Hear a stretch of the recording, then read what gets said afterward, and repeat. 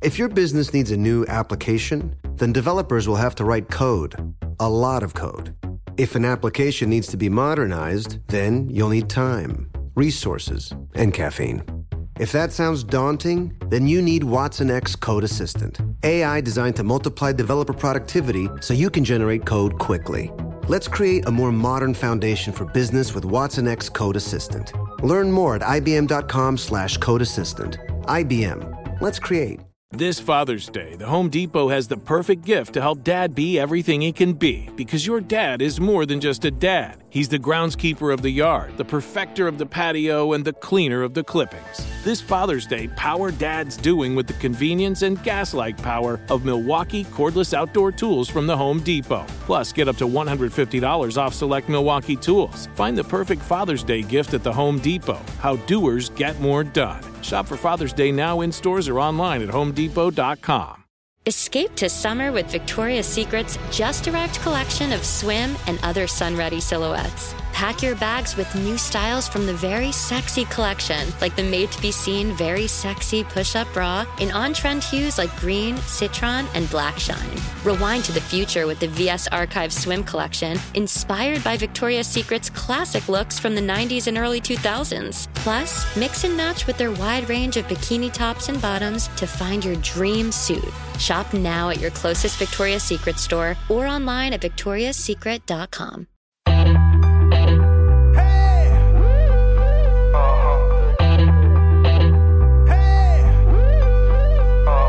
Caroline, she's a queen of talking. Hey, what's on your mind?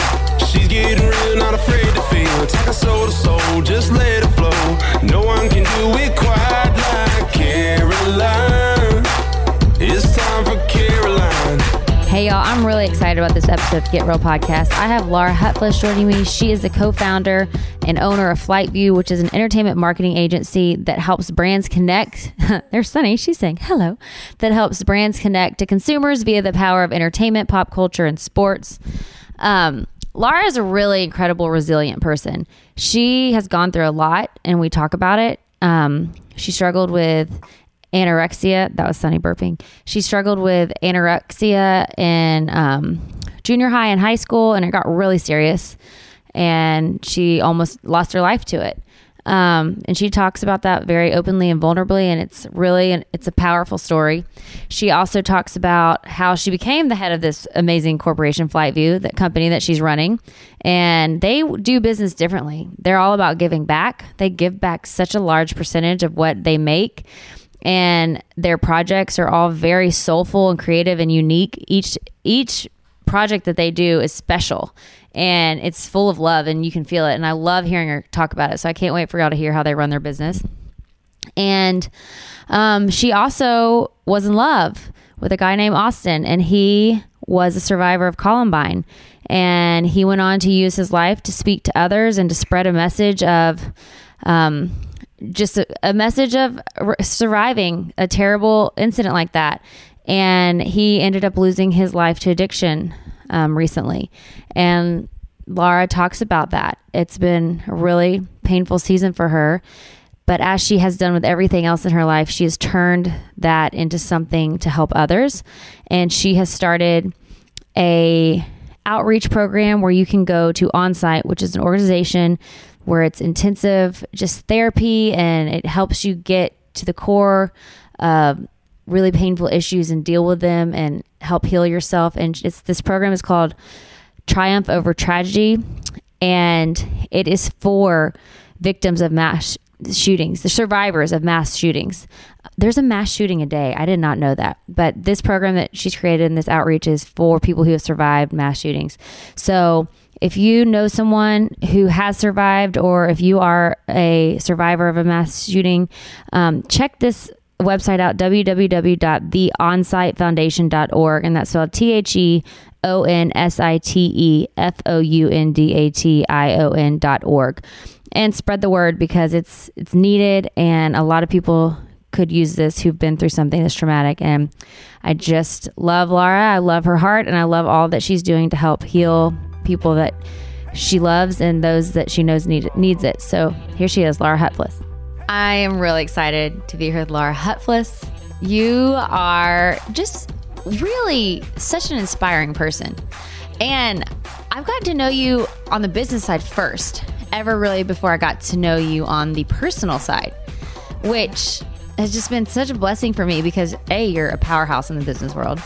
You are co-founder and owner of FlightView, which is, how do you describe FlightView? We're an entertainment marketing agency that helps brands connect to consumers via the power of entertainment, pop culture, music, and sports. So that's awesome and so cutting edge. Thanks. Go on. But it is because it's like you really use social media, you use all sorts of internet outlets, you use like I started working with you with Cracker Barrel because they had all sorts of online platforms to showcase really awesome talent in a way that was like kind of revolutionary. Like Cracker Barrel did warehouse sessions and they had that aired on their Facebook Live, like as a platform. Yeah. And then Cracker Barrel did, what was it, 50 generations of women? 5 decades, 1 voice. Yeah. 50 So, generations. yeah. Gosh, that's like all of time. We'll go for the talking points again. Yeah. Yeah. That was to celebrate their 50th anniversary and celebrating 5 decades of women in music. Yeah, pairing icons with emerging artists to connect emotionally to consumers. And something that I think, as a brand, you really struggle with because it's a product, but music has the ability to connect people, all different ages, races, really globally. And so a lot of brands are now realizing the power of music to connect to consumers. I just love that. I love how creative FlightView is. Like y'all get with brands and it's not just like, okay, let's just post a picture or let's just like have a magazine article or let's have a radio spot.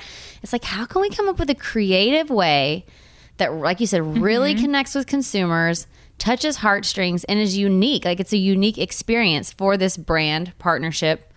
Ad campaign or whatever. We're known for being first. So, so our tagline is another FlightView first.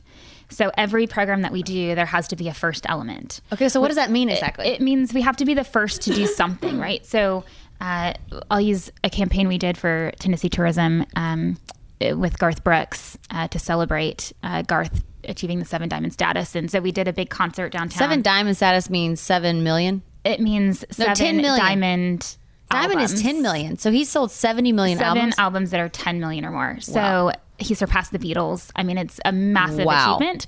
And so we did a big show downtown and the only way in was via Snapchat. So it was the first ticketed event via Snapchat. Wow. We did just this past year, the first Super Bowl commercial created by women, which was for Bumble. I saw that. And was Serena Williams in it? Serena Williams was the star. Yes. So you're everything creating we do, all this? Yeah. So everything we do, there's a first element, and that's really what we take pride in. It also means there's a lot of obstacles. And I think that's just been a theme of my life, really, is pushing through obstacles. I love being the first to try something or do something. It also means you can't be afraid of failing. We've done that too on many occasions, but you'll never really do anything great unless you push through that and dive into that fear. So I'm really proud of my team. They know that when they sign up to work at FlightView, that's a requirement.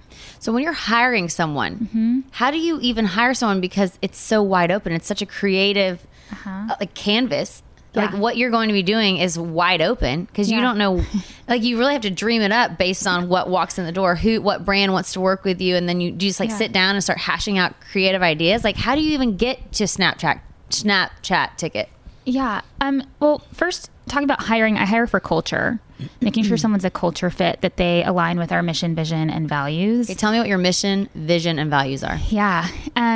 So our mission and vision, one is to create life's best moments I love for that. fans and for anyone that we interact with our programs.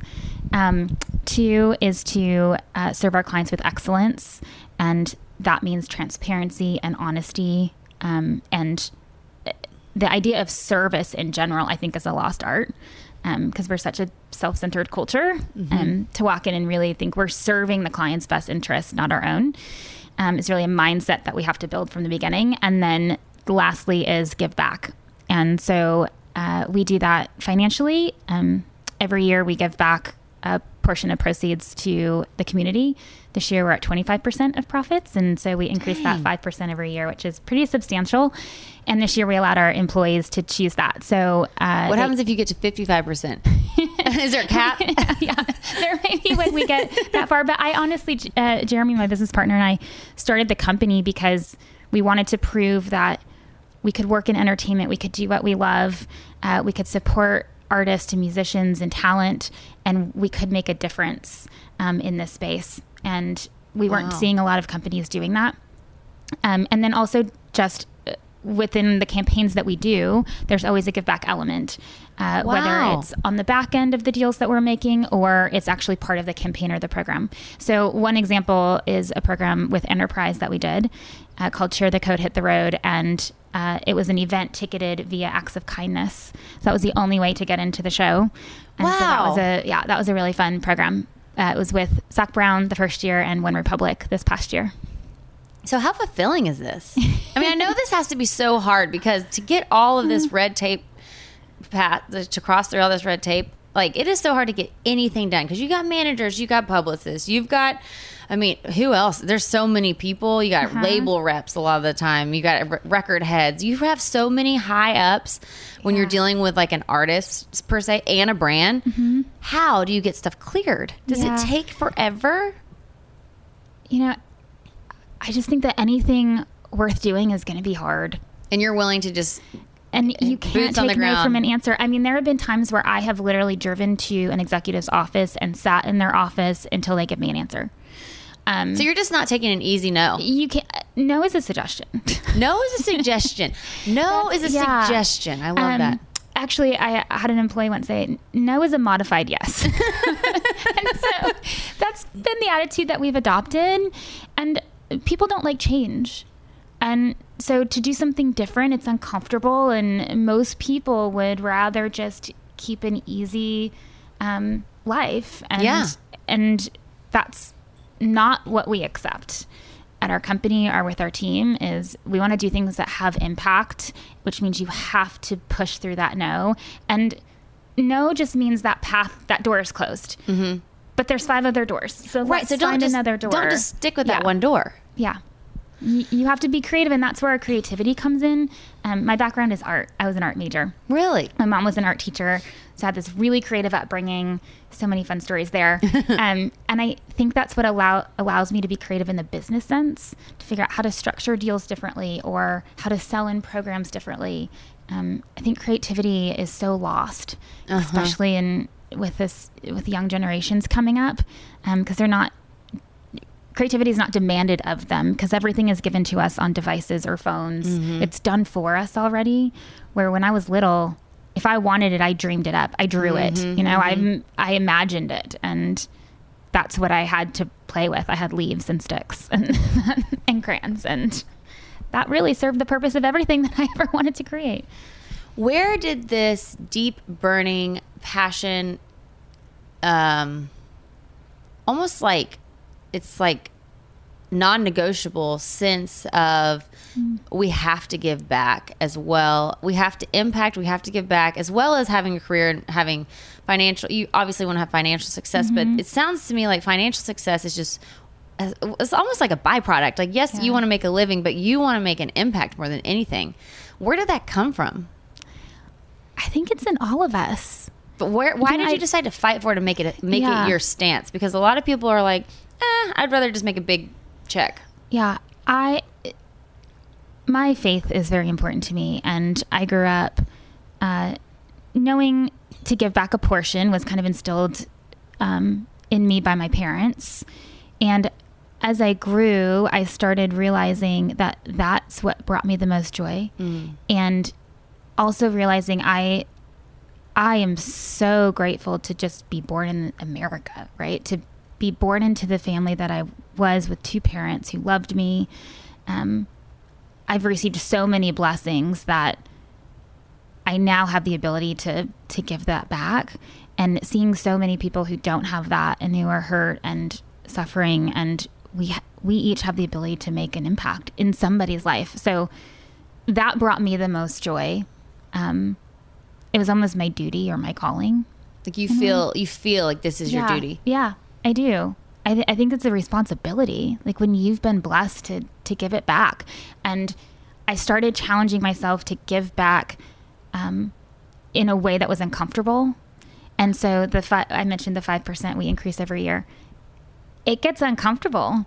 And it's amazing when you do that to see how it comes back. How has it come back? I mean, we've literally grown so much every year. We're now a team of 30 in just a little over 4 years. And we continue to have growth and success. And that's not just financial, but just with people and our team. And every time we give beyond what we think we can, it comes back tenfold. And so I vision it as it's not mine. Like that coming back it's not mine. It's just my job to steward it. And that's how I've viewed so many things in my life, even like my gifts and my talents. I didn't give myself those. Right. You're born with them. I developed them. Yeah. I worked hard to develop them, but it's now my responsibility to use those and give those back. That's really, really amazing. Yeah. I think when you walk into it with open hands saying none of it's mine, it's much easier to give when your hand's open than when it's closed and you think it's yours. That's so much harder. So I just try to walk into every situation with open hands, and then it just falls out. You're so your heart is so transparent. Thank you. And you've really been through it.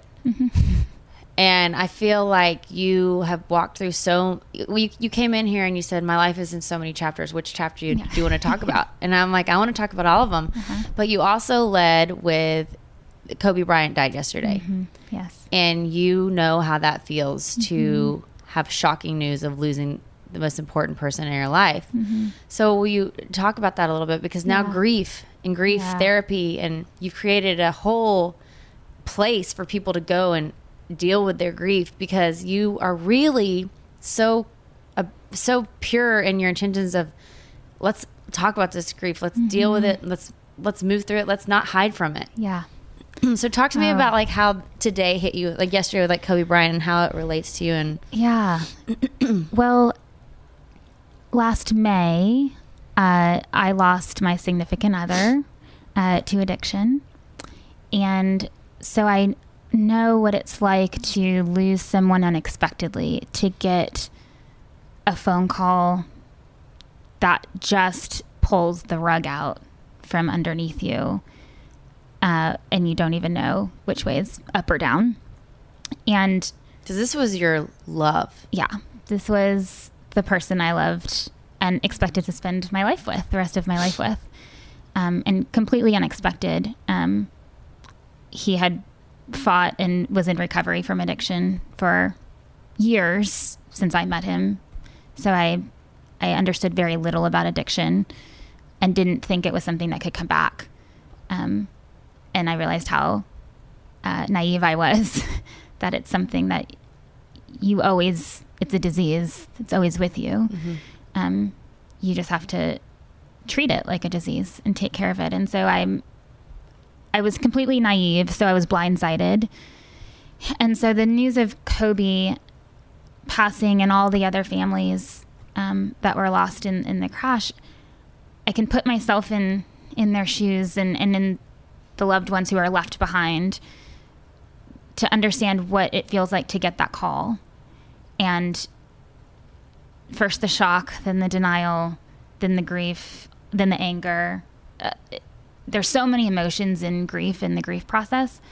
And to wake up the next morning and think it's a dream, or hope it's a dream. And that's what you said, the next morning. The next morning was the worst. Because it's like this wasn't real. This wasn't real.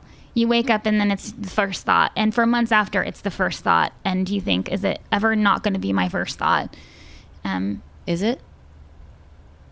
It is a thought, but it becomes less overwhelming. And I think walking through the grief process for me, it's like the first months, it's just waves that take you under, that feel like they take you under. And then as you start to work through that, and I had great resources to do that, the waves will still crash, but they won't take you under. And you realize you can stand and your feet are on the ground and that you can continue walking forward. I think processing all of these emotions, I called it the cul-de-sac of grief. It was like anger, betrayal, sadness, just so many emotions that it took me a while to kind of unmap those so that I could move forward and not circle. Okay, so you're just going in a circle through them all. Yeah. Well, you had to understand them, get to know them, feel them. I had to fully process each emotion to then I guess you have to not walk hate forward. them. Oh, yeah. No, you can't. It's a process. And it's your body's natural way of healing. It's like our bodies are amazing. I'm so amazed by them. And it's really we have an ability to heal. And it's so beautiful that God made us that way and knew that we would have these emotions and put them there. In fact, when I learned that tears of grief are a different chemical makeup than tears of joy. Really? And they look different under a microscope. Yes. And when I learned that, I thought, well, great, then I'm going to cry as much as I can to get this all out of me. Does crying get it out? Does that help release? It's part, yes. Your body has to release that. I mean, those chemicals are, I'm going to say toxic, but the chemical makeup is that of one which it needs to flush out of your system. So anytime, part of my process was anytime I felt like crying, I'd just cry as much as I wanted to. There was no holding back. And I think that really helped me really process it and feel okay to do that. So you mentioned where I've been since then. I think in grief you can choose two different paths. One is to isolate and to maybe ignore it and not process it. The other way is to move forward, move into the hard journey. There's no way around but through. Mm-hmm. So to dive in it and to hopefully one day turn that pain into purpose. And that's what I've tried to do. Part of the story is that my significant other was a survivor of Columbine mass shooting 20 years ago. And so when he passed away, he was well known in that community. He was speaking about it. He was speaking. He had a TEDx talk that was very popular. He was a commentator for CNN and Fox, and he was always the first one there reporting on it when a mass shooting occurred, which now is one a day. Fortunately, one a day. One a day. No. Mm-hmm. Yep. No. Yes. There's one mass shooting a day in America. In or America. all over the world. Yep. No, in America we have highest rates in America by far than anywhere else in the world. One a day. Yeah, and so when he passed away, I started receiving phone calls and text and emails from other survivors who had lost hope, because if he had lost his battle 20 years later, what was the hope for them? Because they were still struggling and they were leaning on him. Yeah, and so I tried to find a resource to send them to or help them, and I couldn't find one. And I quickly realized that something had to be built. There wasn't one. There's a lot of resources in the immediate. But after even a year, those go away. And so many people, just in the first year, they don't even realize what's happened. It's after a year when they start to process and they start to feel PTSD and have nightmares and anxiety, depression, all of those things. So anyway, I partnered with Onsite. So I joined the board of the Onsite Foundation, which Tell us about Onsite. Yeah, Onsite Foundation is a 501c3 nonprofit, and they seek to provide trauma-informed therapies and emotional health education to those who need it most but otherwise can't afford it. And we started working together and developed a program specifically for survivors of mass shootings called Triumph Over Tragedy. It's a 6-day workshop. It's hosted on the 250-acre campus outside Nashville. And so we announced it. We opened applications, and the first workshop will be in March. Wow. And we've received at least 25 applicants a day. I mean, the need is greater than we ever imagined. And so I'm really excited to see that program grow. There's some really exciting things happening with that, and we'll need to scale and do more workshops now that we know the need. Wow. But to see that come from such a dark place in my life is just a reminder that there is beauty from ashes. And I'm so blessed that really I've had some minuscule role in seeing that come to life, and that God chose to use what was my darkest day and turned it into just a bright light for so many. But you let him. You let God use it. I always say we're the vessel, right? So many people say, you're the light in the darkness. And I'm not the light. Like, we're not the light. Like, we are the vessel, the cracked vessel through which the light can shine through. And that's how I visualize myself in this role, is just a vessel with cracks that the light can shine through to others. And that's my role, is to let it shine through and not try to fill it, right? To let my cracks show. Mm-hmm. It's the only way that others will see that light. So and that's how I feel about you. Like, you walk in here and it's just like a very calm, easy energy. Like, you have a lot that you've been through, but you don't feel heavy. Like, your energy is not heavy. You feel very light. You feel very open. You feel very like, I'm going to share it all because my life is to help others heal. Like, that's how I feel with you. Like, that you're so wanting to use what's happened in your life to help others. Yeah. Like, it's a mission for you. It is. I don't really know where that comes from. Other than I'm just amazed at how great my God is. And I've seen him show up in every chapter. Well, he's been in every chapter. He's written the chapters. And I think when I think about it that way, I just have such a calling to tell other people about it. And every morning I wake up and I'm doing this 70-day prayer journal where it's like a process that I follow every morning, and I pray for specific things and for specific people. And it also has a section in the back for answered prayer. And I get so excited every morning because I'm like, okay, what am I going to get to put in the back today? And so I think when I've been intentional like that in times in my life, your eyes are open to just all of the answered prayers. So many times we skim right past because I say sometimes I've used God as a vending machine God. It's like, what do I need today? I'll press the button and hopefully he'll shoot it out. But that's not how a relationship works, or how I think my relationship with God works. It's I need to spend time, and I am so excited at seeing how God has answered those prayers, because it then gives me courage to ask for bigger things and do bigger things and take risks and speak out more, because I can see the effects. Proof. Yeah. So tell me a little bit about Austin and your love story. Well, we didn't know each other long, but from the time that we met, it was one of those instantaneous, like, this is it. That's it for me. Where'd y'all meet? We actually met at On-Site. Yeah. What had brought y'all both there? Are you allowed to talk about this? Oh, you don't have to talk. Oh, yeah. I'm just asking you all the most personal things of your life. I think you signed something that says you can't. Yeah. I think On-Site is, you can talk about going, but maybe you can't talk about specifics. Yeah, I'll tell you why I went to On-Site. I went to On-Site because, I had this is actually a funny story. I started the company 4 years ago. I had started that straight from another very busy job in entertainment. And so there wasn't a break there. And then I worked 4 years building the company, no weekends, no time off, no vacations. We got our first Super Bowl campaign. So went right into that, which is, by the way, I'd never done a commercial before, never done a TV ad. And I got the call to do a Super Bowl spot. And I was like, sure. Totally. Like, why would I say yes to that? Yeah, you got this. Yeah, it's like 6 weeks. Can you do a spot? Sure. Yeah, and get Serena Williams.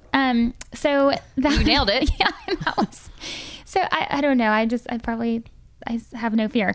So anyway, I dove into that, and while we were going through that, it was a beautiful experience. But I knew I was burned out, and all of my friends had been to On-Site, and they kept telling me, "You need to go. It's just like a good reset." And so I was at Super Bowl, literally in the box, watching the game. And I went into the bathroom and I shut the door, and I called the CEO of On-Site, Miles, and I said, okay, I think that I need to come. Like, this is the end of my rope. Like, you hit the end of your rope just at the Super Bowl. I realized I was on this hamster wheel, and everything was happening for me in such great ways. And I thought, even though it's all good things and nothing bad has happened, I can't get off. And I don't know how to get off. And I thought, ooh, I'm missing some tools here, because if it keeps going at this rate, I'm done. And I called him and I said, I think I need to come. Okay, I'm ready to come. So this was in January. So I said, okay, how about June? And he said, how about next week? I said, I think if I say no, then I really have a problem. So I should probably just drop everything and go. So I canceled. This is a week after Super Bowl, our biggest moment of our company. And I canceled every interview. Wow. Everything. Wow. And cleared my schedule. And I called my business partner and said, Actually, I texted him. I was afraid to call. I said, I just want you to know I'm going to on-site next week, because they don't allow phones or computers or anything. Which is awesome. And his text back was, I'm proud of you. What a great partner. Oh my gosh. You know you're with the right partner when they want your mental health to be a top priority. Oh my gosh. That was the most beautiful gift he could have given me. No questions asked. Just, I'm proud of you. So I did. So I went there because I wanted some tools. Did you get the tools? I did get the tools. Yeah, I did. And then that's where I met Austin. That's where the journey began. Yeah. And only a few short months later is when, he passed away and this journey began. But because I had been through the program first and had those tools, so many others, I'm so thankful because I was able to handle that situation so differently than what I would have. Okay. Before going. And that's another great thing about just doing therapy and doing your work. Sometimes you don't know, you may be learning tools that aren't relevant to you at that moment, but you never know when they're going to be. Mm-hmm. And so don't wait until that moment to get them. That's smart. Yeah. Be prepared. Yes. Go do your work and get the tools so that you'll be ready. And it's like, clear out that baggage. Like, I feel like we can so easily just drag around baggage that causes us fear, anxiety, being stuck on a hamster wheel, not knowing how to do, like, all sorts of grief. Like, and it's like, if we don't figure out how to deal with it, then it just piles and piles and piles up. Yeah. Back to the empty vessel that I talked about, we can fill that with a lot of things to medicate and to fill that emptiness. I think we all have like this emptiness we're trying to fill. And if you fill it with the wrong things, man, it's can't shine light, right? It becomes very dark and very lonely. And so I constantly am thinking, what have I filled my vessel with that I shouldn't be putting in there? Wow. I need to take it out. And it's a daily practice of like recognizing those things. Wow. So part of Austin's story was he had, being in Columbine, that's very traumatic. Mm-hmm. So he had dealt with some addiction. And then he turned his life around to speak about it. Yeah. But that's so heavy. Like, when you deal with something that traumatic.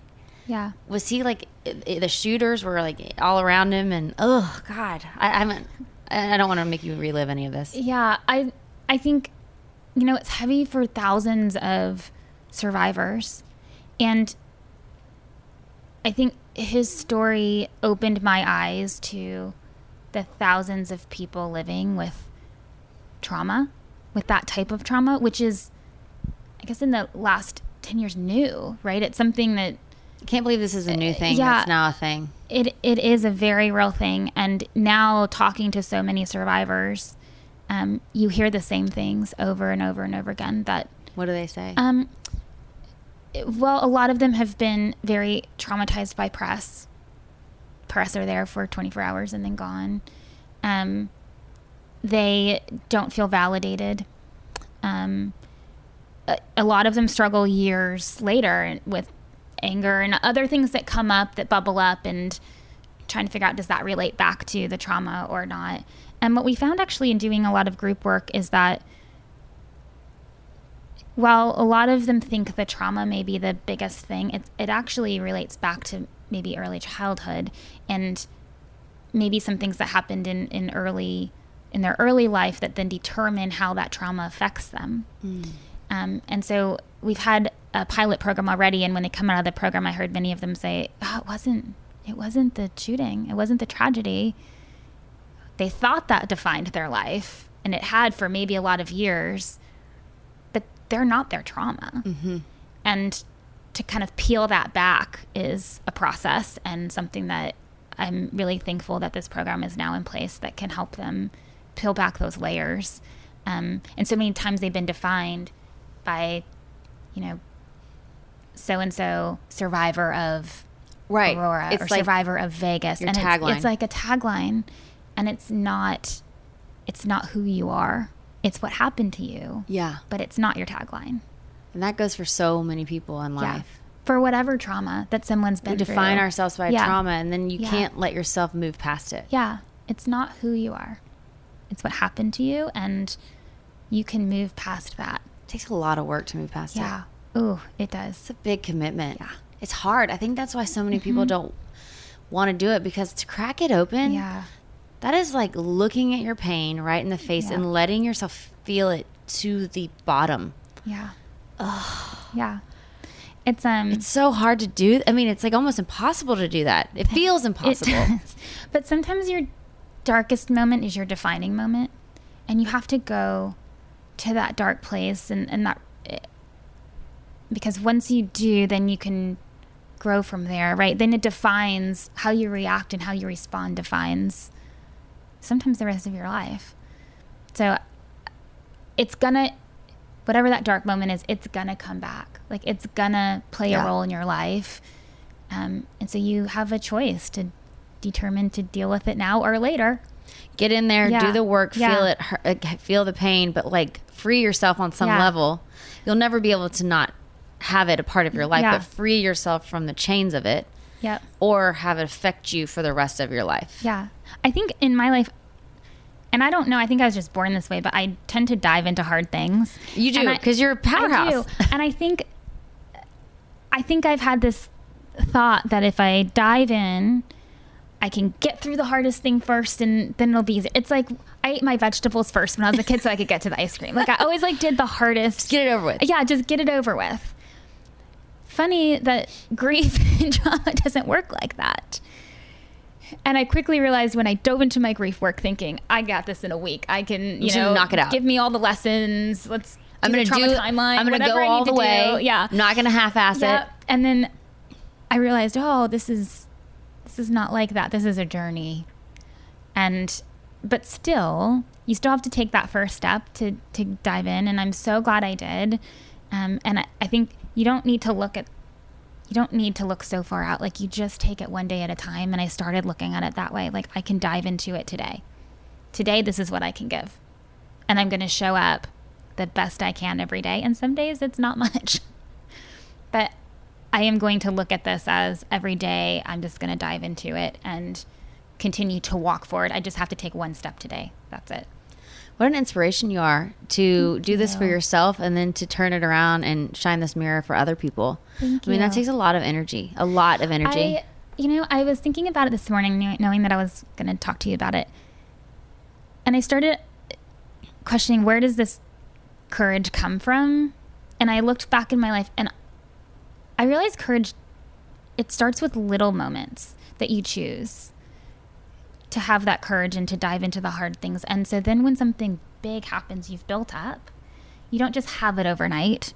You've practiced. Yeah, and I think starting from a little girl, I mean, I had a lovely, beautiful life, but went through some hard stuff when I was young. I had an eating disorder, and I don't talk about that much. Mm-hmm.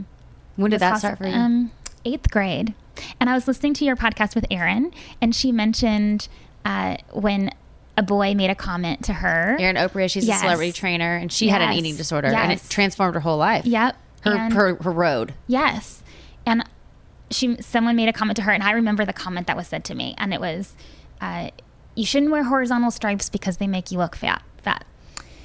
And I was not fat by any means at that time, but it was the first comment that, Someone I might thinks not be perfect. Like, Right. I this is something that I can control. There are so many things going on in my life and my family life that I couldn't control at that point, but that was something that I could change. And so that was the beginning of a very long journey that ended up in inpatient hospital. And Really? Yeah. So were you pretty anorexic? severe. I was anorexic.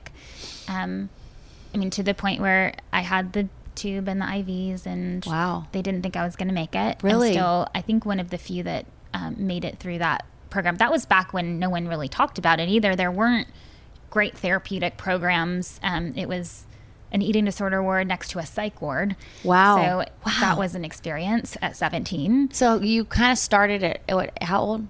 8th grade. Was it just slow? It was slow until probably my sophomore year. And I think the summer of my sophomore year is when I was admitted. When did people start knowing?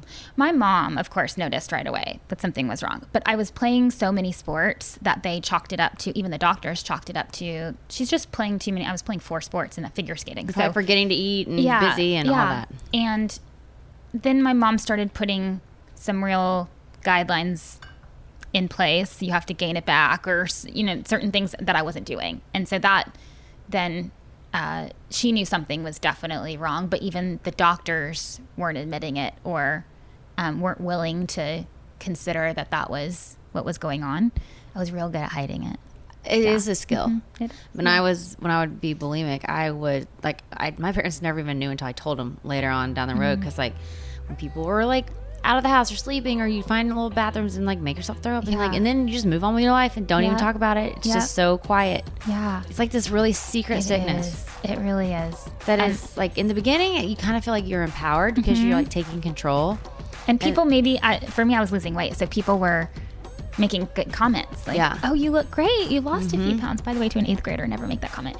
No. And so that was positive reinforcement for me. This is working. Yeah, I found a way. I'm getting healthy. This is all I found a way to do it. Yep.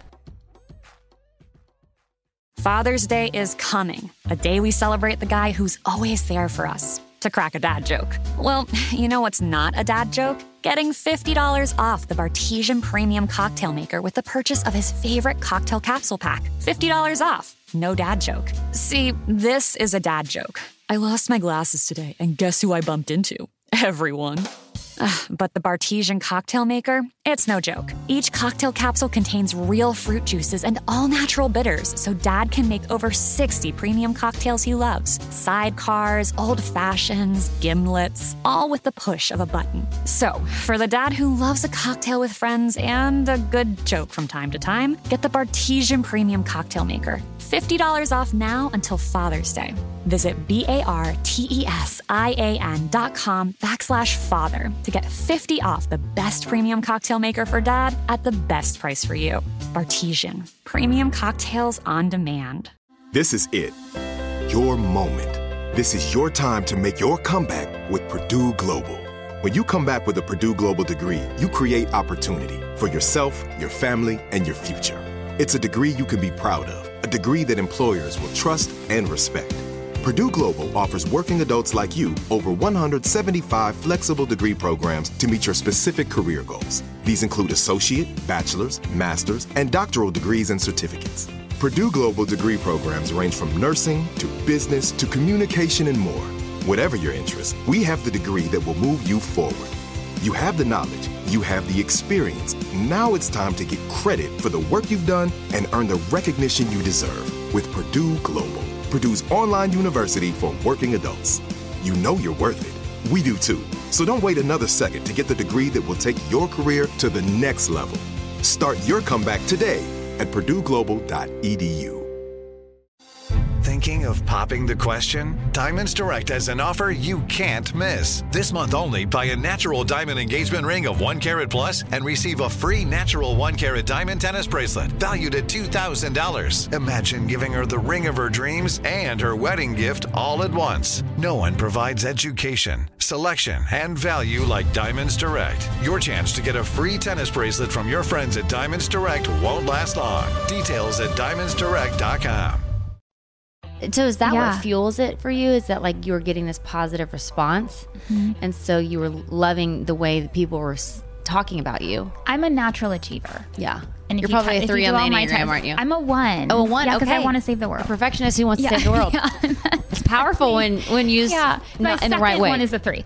So it was almost an achiever status for me. Yes. You wanted it to be perfect. And I had goals and I could accomplish those. And I remember even when it came to fitness, my mom was taking me to try to run the mile in a certain amount of time. We had the President's Fitness Test and National Fitness Test. And so I remember practicing around the track, and it all became like this big health initiative that I was just getting healthy. But because I'm an achiever and a perfectionist, I'm going to take it to the extreme. And you're going to love the praise. Yep. And before I knew it, I was 80-some pounds in a hospital room with an IV in my arm and had no idea how I ended up there. And there was a verse. So in my room, my mom had put a verse above my bed. And it was what's now a tattoo on my arm, which is Jeremiah 29:11. For I know the plans I have for you, declares the Lord, plans to prosper you and not to harm you, plans to give you hope in the future. And I remember there was one night where the doctors were really worried that I maybe wouldn't make it through the night. My heart was your really body weak. shutting down? Yeah. Like your organs and stuff? Yeah. They had already begun to do that. And they come in and told me that they were going to watch me that night. And I remember praying and say, God, if I wake up and see this verse, or if I didn't even see the verse, I said, if I wake up, I'm going to fight like hell. And I woke up, it was the first verse I saw. And I remember being like, oh, shit, can I cuss on here? Yeah. I was like, oh man, I really wanted to just give up. I didn't want to fight. It just seemed insurmountable. Was life too hard for you at this point? Oh, the disorder was so loud. Had it just consumed every bit of your being? I couldn't even eat or look at food or anything without seeing a number or without counting things. Like, I just didn't know how my brain was gonna get back to normal, is what I would say. Yes. Like, how could you do it without becoming a beached whale? Yeah. I just didn't know. It was too big. It felt like something had come over me and I didn't know how to shake it. Like, I just felt like this thing wouldn't get off my shoulder or get off my back. Like that you would never be able to live a normal life because free the from only that. way that you knew how to maintain whatever Yeah. you're maintaining is the sickness. Yeah. It felt like bondage. Yeah. Like, I just felt like I was in this bondage. And so what do you do that next morning when you wake up and you're like, okay, I'm going to fight? How do you even start? I had to trust, because while I didn't see it, I had to trust the therapist and the doctors and the people that were you had to relinquish telling me. this big control. I had to let it go back to the open hand, because you're literally going to die. Yeah. I was hanging on so tight to what I thought was the solution, and I had to relinquish that. Okay, this isn't working. What my solution is not working, and I'm literally in this hospital bed. So I'm going to let it go. I'm going to relinquish that to someone else, and whatever they tell me, I'm going to do. So you just did everything they said. I bet that was so hard. It was a process. Yeah. I did. Part of it was going on antidepressants. I mean, there was that whole piece and the other half was literally trusting God that you're going to fight this battle for me and you've already won it. And I just got to get out of the way. And is that when your faith really kicked in? Oh, mm-hmm. It's when it became my own faith. Not just what you've been taught. Not what I've been taught. That's a big difference, too. This is where God's going to show up for me. And I'm going to see him show up in so many ways. And I was the only girl, I was one of the youngest in the ward at that time, who made it out of that ward and never went back. And one of the few who survived, because that was someplace you went and you didn't come out. Are you serious? So, yeah. So I remember there was one other 17-year-old girl there with me, and she was back in treatment all the way through her 30s, and I lost contact with her after that. But I never went back. And even the doctors would invite me to come back and talk to them. And it was hard then because I didn't really know. Looking back, I can see how I came out of it. But in the moment, it was like I just felt really blessed that, it was one step at a time. Today, I'm going to trust. Today, I'm going to make this right decision. I'm going to do the next right thing. Have you ever talked to your mom or your dad about their feelings during that time? Oh, yeah. Because we had to go to a lot of family therapy. My dad checked out quite a bit. By the way, I don't blame him for that. I don't know how you could watch your daughter starve herself to death. Like, I just, he didn't have the tools. Mm-hmm. Mom is the one that fought like hell to get me help. And she actually, and I will say this, when you're going through a disorder or an addiction or anything, you turn into somebody else. Like my reactions were, I was volatile. Totally. And so I said a lot of things to her and my parents in that time that I really do regret. And I've since apologized. And I am so thankful that they understood that was the disorder. Of course. Talking. And loved me through that. My mom often says I lost my daughter for 3 years and I got her back.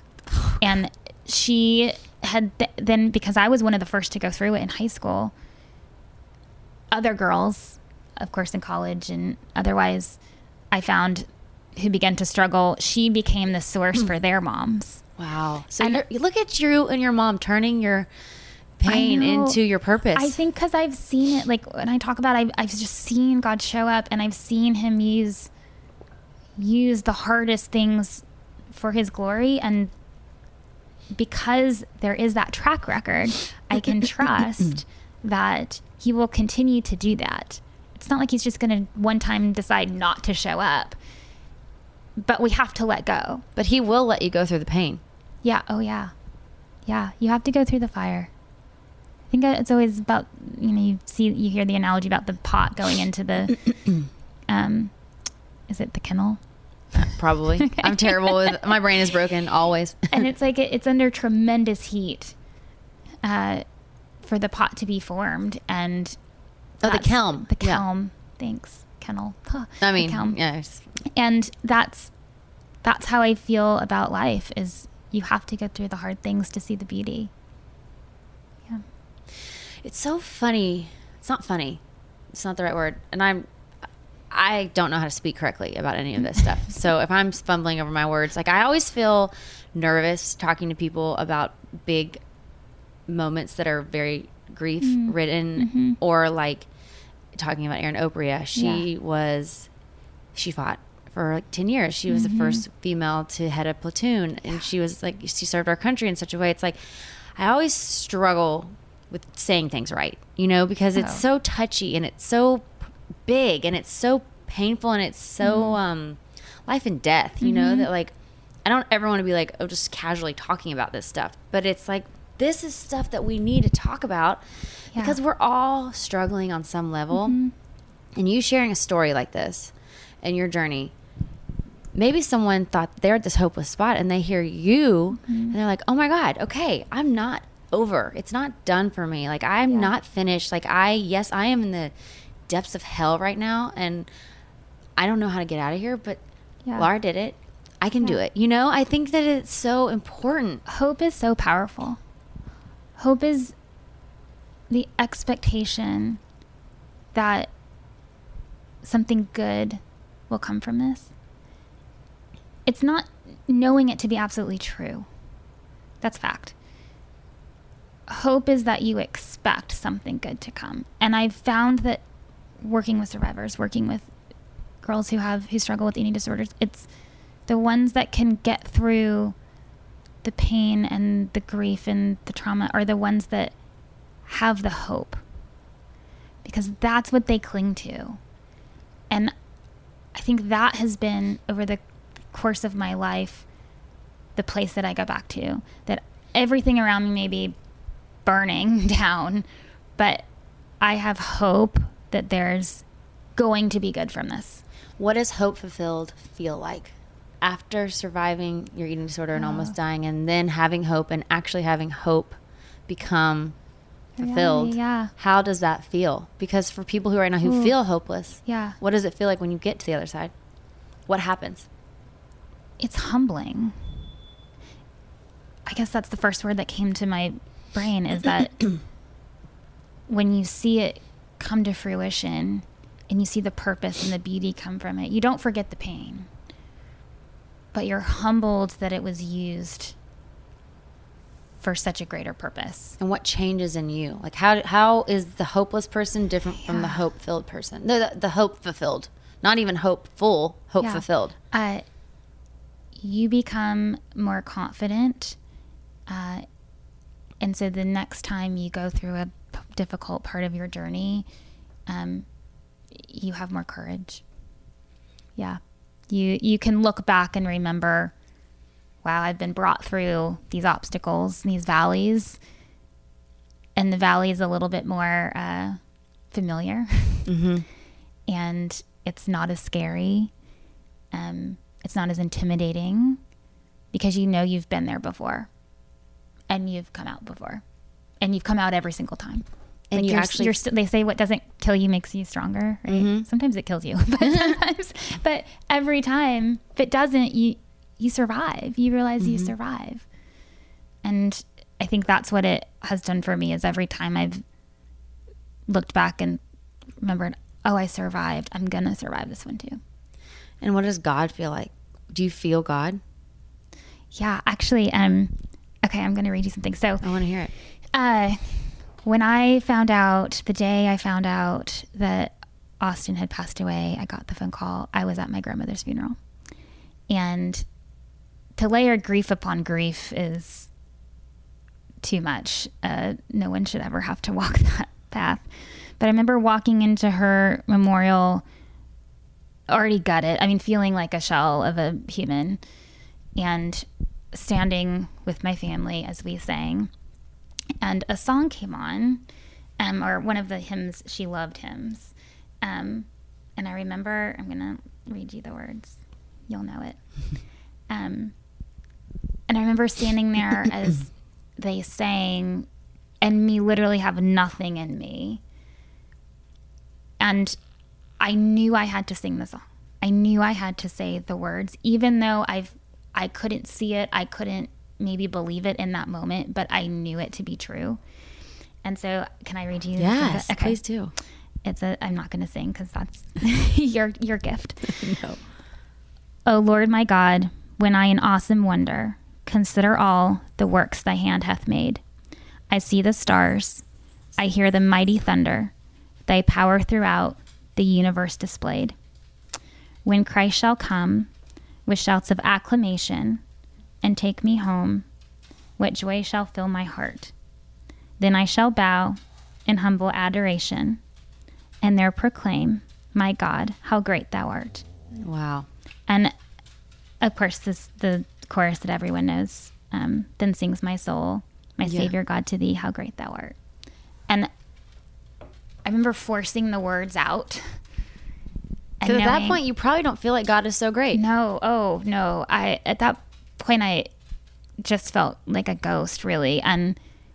But I knew that those words were true. Like, if he created the universe and the stars, he had that moment. That moment, he'd already been there in that moment for me. And I was standing in a place that was ordained, that was sacred, that if I could look up and see the stars, I knew that God was already there, even though I didn't feel it. So sometimes you just don't feel it because I was so overcome with grief, but I knew it and I clung to the words. And so I remember in that moment singing that, how great thou art, and thought, even though I don't feel it in this moment, I know this in my heart and I have to say it.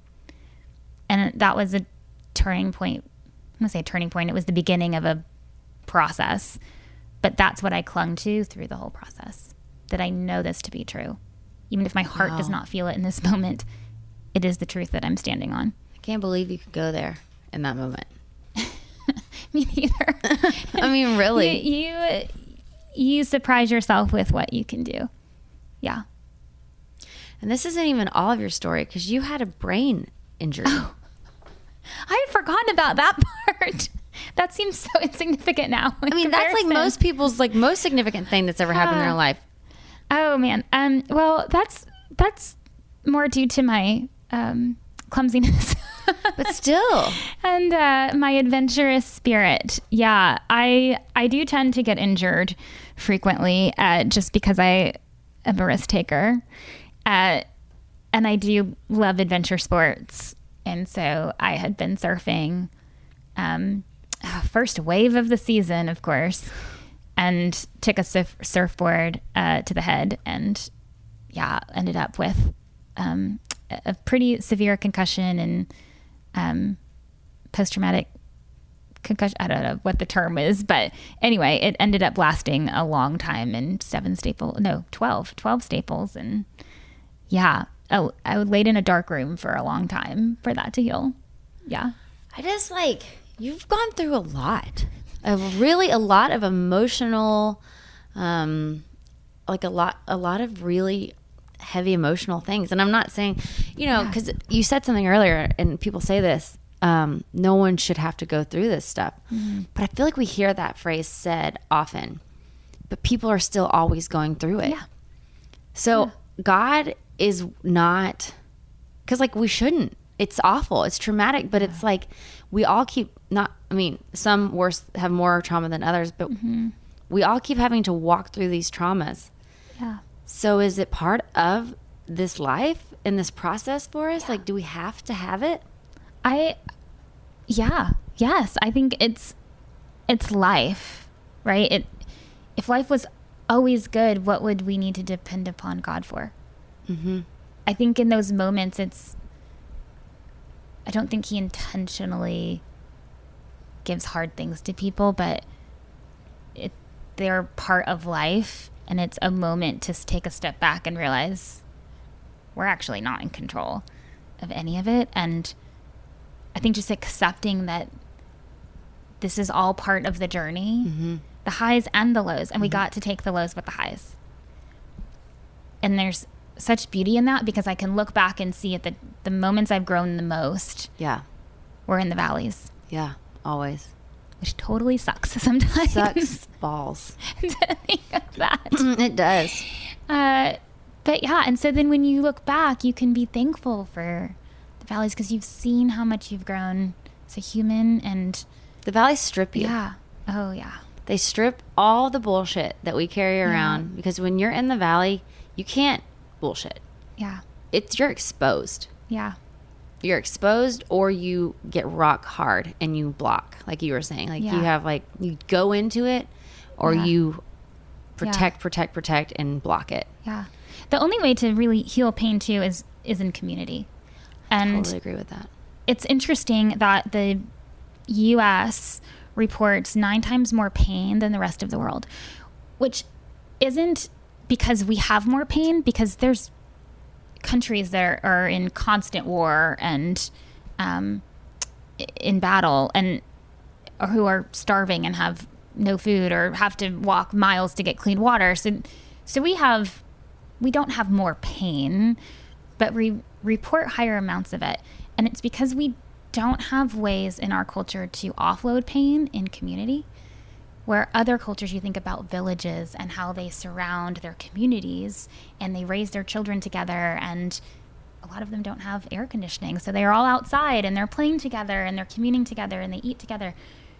America, we have so much that we isolate. Yeah. And then we can't offload that pain, so it seems insurmountable. And that's what I love about some of the programs that we're doing in group therapy. You have to heal together. Yeah. And our natural instinct is to isolate, because we don't want to let people know we're in that pain. Or that we're not perfect. Yeah. Yeah. And so we have to be able to show our broken pieces. And that's scary. It is. Yeah. It's so scary, because it's like, I think until you do it, you build up this perception of yourself that you want people to see you as. And then if you share your pain, it's like, you're not this infallible human. You're not this bulletproof human. You're not this person who can't be broken. It's like, I'm freaking broken. Yeah. And it's like, but once you can say that out loud and like let it go and share it, it's almost like, why was I trying to front? Yeah. You feel so much freer. Because other people then, it opens the door for them to share brokenness with you. I never experienced that until I experienced loss. And suddenly I was getting emails and calls and people were sharing their stories. And I thought, why did I not know that this was existing? I felt like my little safe bubble of a world exploded, and I could then see outside that and see all the pain and suffering, but such beauty in that too. And that was a gift that came from this, is that I now have a deeper connection with people. And because when you have a grief bond, it's deep. I interviewed Allison Moore, and her father killed her mother and then himself. And she said her sister, Shelby Lynn, who Allison's a Grammy nominee, her sister won a Grammy. They're so musically talented. When you have a trauma bond, it's a level like none other. Yeah. So if you can share and get in community, then you can heal together, and it, like, you can make it. I love what you said. You can make your pain your purpose. I love that. Yeah. Tell me, you've been talking about this, but like, kind of like say it now in like in a concise spot so people can hear this. Like, we know there's all sorts of phases of grief and pain and suffering, but we know how that feels and how we want to hide from it and avoid it and hate it and anger and all that. What is the beauty of grief and suffering and pain? Kind of like how you got on the other side of your eating disorder and you found your hope fulfilled. What is on the other side of going through the grief and the suffering and the pain? What is there? I don't know that I'm totally on the other side, and I don't know that, or what are you looking? What are you will seeing? be, but I will tell you the beauty for me has been being able to sit with others in their grief and being able to hold space for them and realize that as a natural fixer, which is what I am, I don't need to fix it. In fact, there's no fixing it. It's just being able to say, I'm going to sit with you in it and walk the journey with you. It's been such a beautiful gift to me because I've never been able to do that before. In fact, many years ago, I was leading a group at an agency where I worked, and one of the women lost her mother and found out at work. And so we had all women on the team, and so of course we all rush into her office, and they're comforting her, and she's very emotional. And my first reaction was, okay, I'm going to go to HR. I'm going to get you the days off. I'm going to get all the work off your plate. And so I went straight to, what can I do? It's not what she needed, and someone had to do that, but it's not what she needed in that moment. She just wanted someone to sit with her. I didn't know how to do that before. Now that I've walked through it, I now understand that. I don't need to take their grief away from them. Grief is their connection to the person they lost. It's the way that you know that you love deeply. And to take that away is trying to take that gift from someone. So I don't try to take away grief anymore. It's just, I'm going to sit with you in it because I've been there and I know. And so I think that has been such a beautiful gift for me on the other side of this, is to reach back and be able to relate and understand that journey so much better than I ever had. Wow. It's a lot of listening and hearing and letting God work through you. It's a lot of, is patience the word? I don't know what the word is. It's a lot of just I would say surrender. Surrender. Yeah. It's what it feels like, is just an open hand. Like I started with the beginning, is just, I have a tendency in life to hang on so tightly and think that I'm controlling. We all do, don't we? Yeah. And when you realize you're not the one writing the book. No. You can let go of the pen. Yeah. Yeah. How do you feel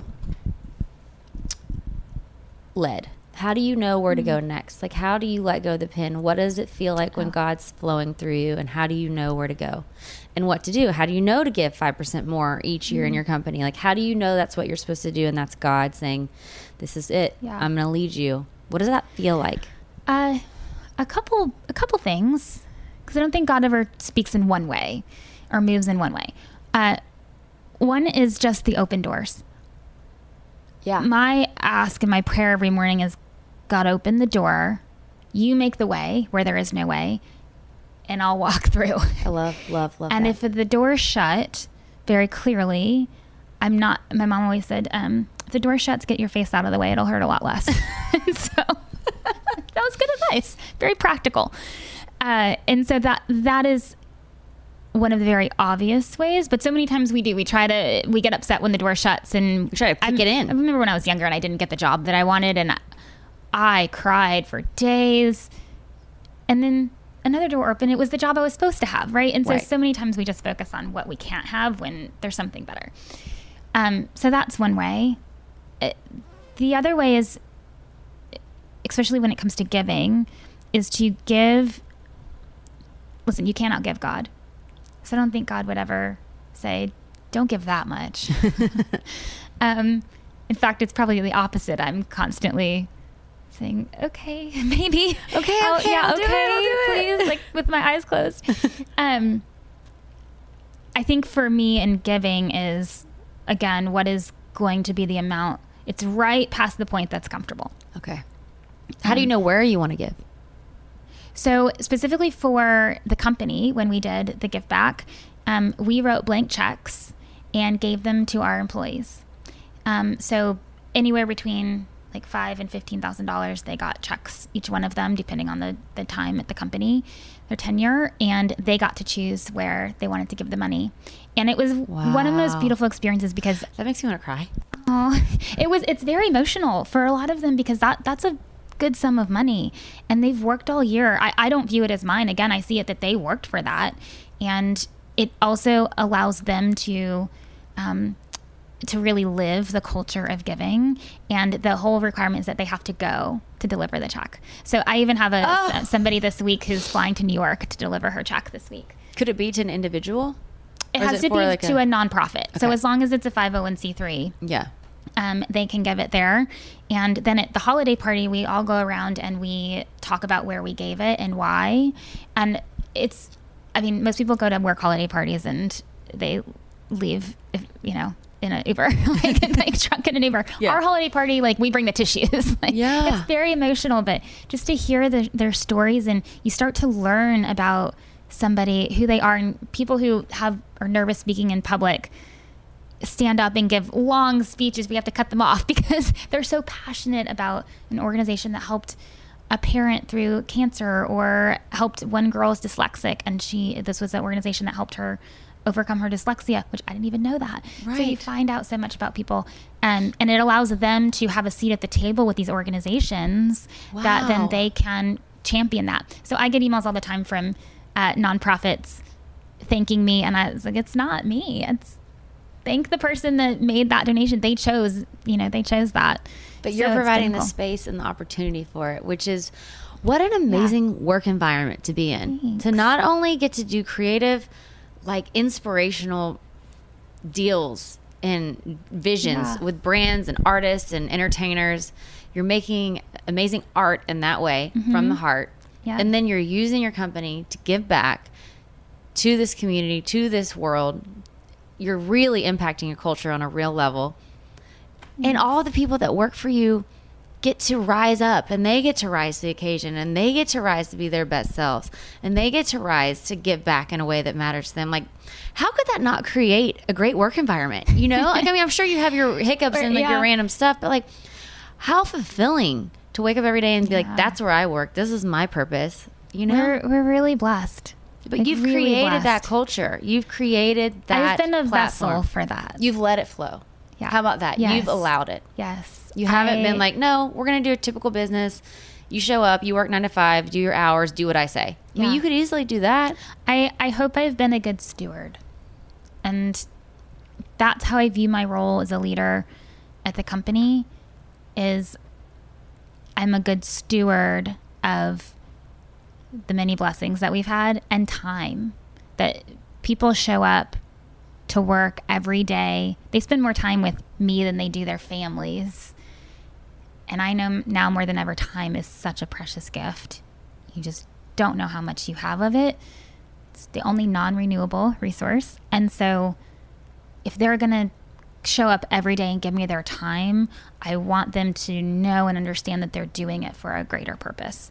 And I think that's the reason why, honestly, we've been so blessed too, and why they show up to do the hard things when we have to push through the nose and we have to think outside the box and we hit obstacles. It gives you a different meaning behind pushing through than just, let's have a great campaign. It's we're pushing through because there's a little girl in Vietnam who's enslaved that our dollars are going to help free next month, right? And that's actually a real example of somebody on my team has invested there. And we know last year there were 40 girls who were saved because of because of his 40 because of his investment. And so it's like we think about that when it's the late nights and it's 1 a.m. and I'm trying to get through a PowerPoint presentation. It's like, okay, but it's 1 a.m. somewhere in Vietnam, and my work will directly impact that person's life. God, you are already changing the world, but this is I'm glad I'm getting to interview you, because this is going to be, you are going to be on such a level of impact, Lara, with the way that you're going. Like, I feel lucky to know you, because I'm like, this is Oprah level stuff. Like, because to me, Oprah uses her whole platform to change the world for good. Obviously, I don't know Oprah, and I'm sure everyone has sides to him, but like, to me, when I see Oprah, she is using her platform in such a way to make the world a better place. And like, I hear what you're saying, and it's like, wow, you are really doing it. You're doing it for the right reasons and for God, and you are such a vessel. You're using your platform and giving people the opportunity to share their stories and encourage so many women. I mean, I almost looked at that like that was the camera, like I was talking to the camera. I was so nervous to speak, and I don't do this often. And you have such a gift of making people feel comfortable and open to share and encouraging them and empowering them. Oh my goodness. I can tell you, I've done many panels, and I get so nervous every time. And this has just been so easy and lovely. And the way that you create a beautiful way for somebody to share is really just an incredible gift that you have. You're sweet to say that. I just have, my love has been, I've always, people who follow this podcast, my struggle has been self-worth. Like, I don't know why. I had great parents. Like, I mean, we're actually, Michael and I are going to go to On-Site here soon, so I'm going to probably dive into it. Maybe come up with the root of it. Oh, it's so hard. I had the same thing. And I still do, by the way. It doesn't go away. It's the voices. Always have the voice that says, I was just mentioning speaking in public. I'm going to go have a vulnerability hangover after this. Oh, don't worry. Everyone does. People call me Ashley Eicher. I love her. She's a host in Nashville. She's on this podcast. It was just like this, such a soulful conversation, sharing so much. She called me the next day, and she's like, she said those words. She's like, I have a vulnerability hangover. She's like, I don't know about this. I don't know about that interview. And it has gotten so much love. She's gotten so much love from it. Because just like this, like, for you to share these things, it's very intimidating, and like, it'd be one thing for us just to have this conversation, but a lot of people are going to listen to it, and it's like, shoot, I just told everybody everything. I'm naked, Well, this is something, and I know Ashley quoted Brene, and I'll quote Brene too, but she always says, if you're, don't accept criticism from people who aren't in the arena. And that has been kind of the quote I've lived by, and for you too. Like, you're in the arena. Like, good for us. We're in the arena. Like, don't accept noise from people that sit on the sidelines. They don't have a right to have an input. That's so true. Right? And so I think that's what I've kind of put on the armor and the blinders of it. If it's not coming from a source that has earned trust, that knows me, and knows how hard it is to put yourself in the arena, then it's not a voice I need to listen to. And I also learned in my journey that my voices, the voice that tells me I'm not good enough, I shouldn't have shared that, what are they going to think? That voice has a purpose. Sometimes it's good because it drives me, right, through kind of the hard things. And sometimes it doesn't. And I have to learn to take that voice, and at On-Site they do this, but I visualize actually a person speaking to me, and I will turn and say, you are not needed right now. And you're going to sit here in the corner, and you're not going to speak again until I need you. But thank you for trying to protect me. Wow. But this is not needed. I got this.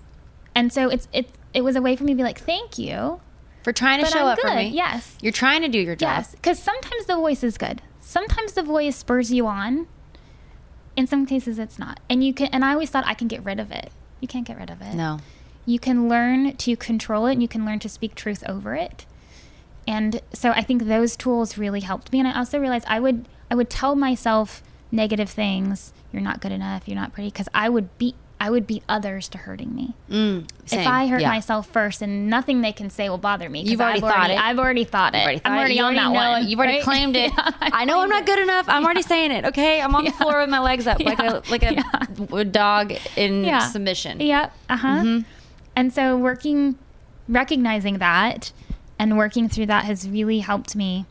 Also, last thing, and I would recommend this if you don't have it, I have a resiliency committee. Okay. So it's 3 women. They are these real people? Real people. Okay. They are older than me, have lived more life. They are all, I'm not going to say their names because they all have public profiles. Okay. They're amazing women of faith. They're for me. They're in the arena. And I asked them, I guess a while ago, to be my resiliency committee. So when, like, if I come off this podcast and I have a vulnerability hangover, I will ask them, I'll call them, or I will ask them to pray, or whatever it is at moments where I need that reinforcement. You need that strength. Mm-hmm. And it's changed everything for me. It's knowing I have 3 people who are in the arena, have my back, and will speak truth to me. And I trust those voices. I don't need to hear the other voices. So that's really profound. Yeah, I didn't even dream that up. Oh, a therapist told me I can't come up with these things on my own. That's really amazing. He's a man too. He was like, I think you need a resiliency committee. I thought, that sounds amazing. How do I get one of those? And I prayed about it for a long time, and these 3 names just kept coming up. And I thought, and they're pretty well known. So I thought, there's no way. They're friends of mine, but I thought, I don't want to ask them to do one more thing. And it doesn't really take time. It's just it's probably actually refueling for them. It is. And right away they said yes, and they are there. I don't do it often, but there's some hard conversation that I'm going into, I'll say, I really need you to pray. I'm going to war today. And can you pray over me? And they do. And it just knowing that, I think, gives me the courage that, they've already prayed away. I'm just going to walk through. Yeah. And also knowing that, like, you're not alone, and that you're doing hard things. You're putting yourself out there, and you have the support of these other people in the arena who are saying, do it. Like you said, do it. This is important. Yeah. Yes, it is terrifying, and you are probably going to leave here and have a vulnerability hangover for sure. Let's just go ahead and get that out of the way. Okay. Expect it. But it's like, it's important. Yeah. It's really important. And the fact that you're willing to share and talk about your journey on really, really hard topics, that is what people really are craving to hear. That is what I have realized from this podcast. And this podcast has ended up blessing me more than I could have ever imagined, just to get to have a conversation with you, to have a conversation with women on this level where I'm getting to talk about real stuff. I'm getting to talk about places that are insecure for us, hard moments. Like, my podcast today is my former bandmate, Taylor Lynn. She struggled with so much addiction and, like, relapse, and struggled with her marriage and all this stuff. But now she's on the other side of it, constantly working, does the footwork. She shared about it, and it's like, that stuff changes people. Like, people listening changes her. It's healing to talk about the fact that we're not freaking perfect. Yeah. And it reduces the stigma, especially for addiction. I mean, something that clearly I've now learned and am passionate about. So for someone to have the courage to share that journey and just inspire so many others and really end that stigma. I feel like we've come a long way in mental health. So there's not a stigma attached to mental health anymore. I hope that it goes one step farther and covers addiction too. So good for her. I can't wait to hear it. It's so good. And I just appreciate you. I talked to you forever. We're already an hour 15, and I know you got your day to go to and all the stuff, but I always wrap up. I mean, there's so many things I want to keep talking to you about, honestly, because I feel like I could talk to you for hours. We'll do a part 2. I always leave with leave your light. And basically, you've shared a lot of amazing stuff today. If you were just going to leave a little soundbite, what do you want people to know? Oh, so many things. One, I would want people to know, oh gosh, this is like, does everyone, I knew that you were going to ask this too, because I've heard all the other podcasts, and I don't know why. I thought I'm going to know when I get there. I don't know. Well, what's the first thing that pops in your mind? The first thing that came to mind is that there is light. And what's amazing about light is that darkness cannot overcome it. It's so true. You can have a room full of darkness. You can have as much darkness as you want to heap on light. It cannot overcome it. So whatever darkness you're in, there is a light. And even if you can't see it, hope and trust me that it's there. And no matter how dark your day is today, that know that it's still there, and you will see it, you will find it. Like the Bible says, seek and you will find. And my prayer is that anybody listening to this that feels that hopelessness can hear in my voice that there's hope, and that they will cling to that and they will find the light. You're amazing. You're such an amazing person in everything that you do, in the choices that you make, the way you choose to move through your life, the way you've chosen to move through your grief, the way you're using it to help others, in your business, the way you use your business to build creativity, bring people together, make beautiful things, and still help the world in a big way. You're really a really special person. Thank you. And I'm so thankful that I got to be a part of your story today and sharing it. And thank you for coming on and dealing with your vulnerability hangover. Okay. In the future. Yes. Thank you so much. I love you. You're the best. Love you. Diamonds Direct has done it again. This month only, get ready for an offer you can't resist. Buy a natural diamond engagement ring of 1 carat plus and receive a free natural 1 carat diamond tennis bracelet valued at $2,000. That's right, a stunning diamond tennis bracelet at no extra cost. Imagine giving her the ring of her dreams and her wedding gift all at once. So hurry into Diamonds Direct. Your chance to get a free tennis bracelet will not last long. Details at diamondsdirect.com. You wouldn't expect to hear that we're America's 3rd best city for beer like this one. Or home to vibes like this. And this. It might surprise you that we're top 10 for immersive art that's like, whoa. And, not to mention, we have one of the top zoos in the country. So can a city with the country's best pro soccer team, ranking as a top culinary destination in the world, be in your own backyard? Yes, Columbus. Plan your summer at experiencecolumbus.com/summer. Your credit card should match your lifestyle. At Kemba Financial Credit Union, choose a card with benefits that work for you. For a limited time, all cards have 2% cash back on purchases and 0% interest on balance transfers for a year. Apply at Kemba.org. Restrictions apply. Offer ends June 30th, 2024.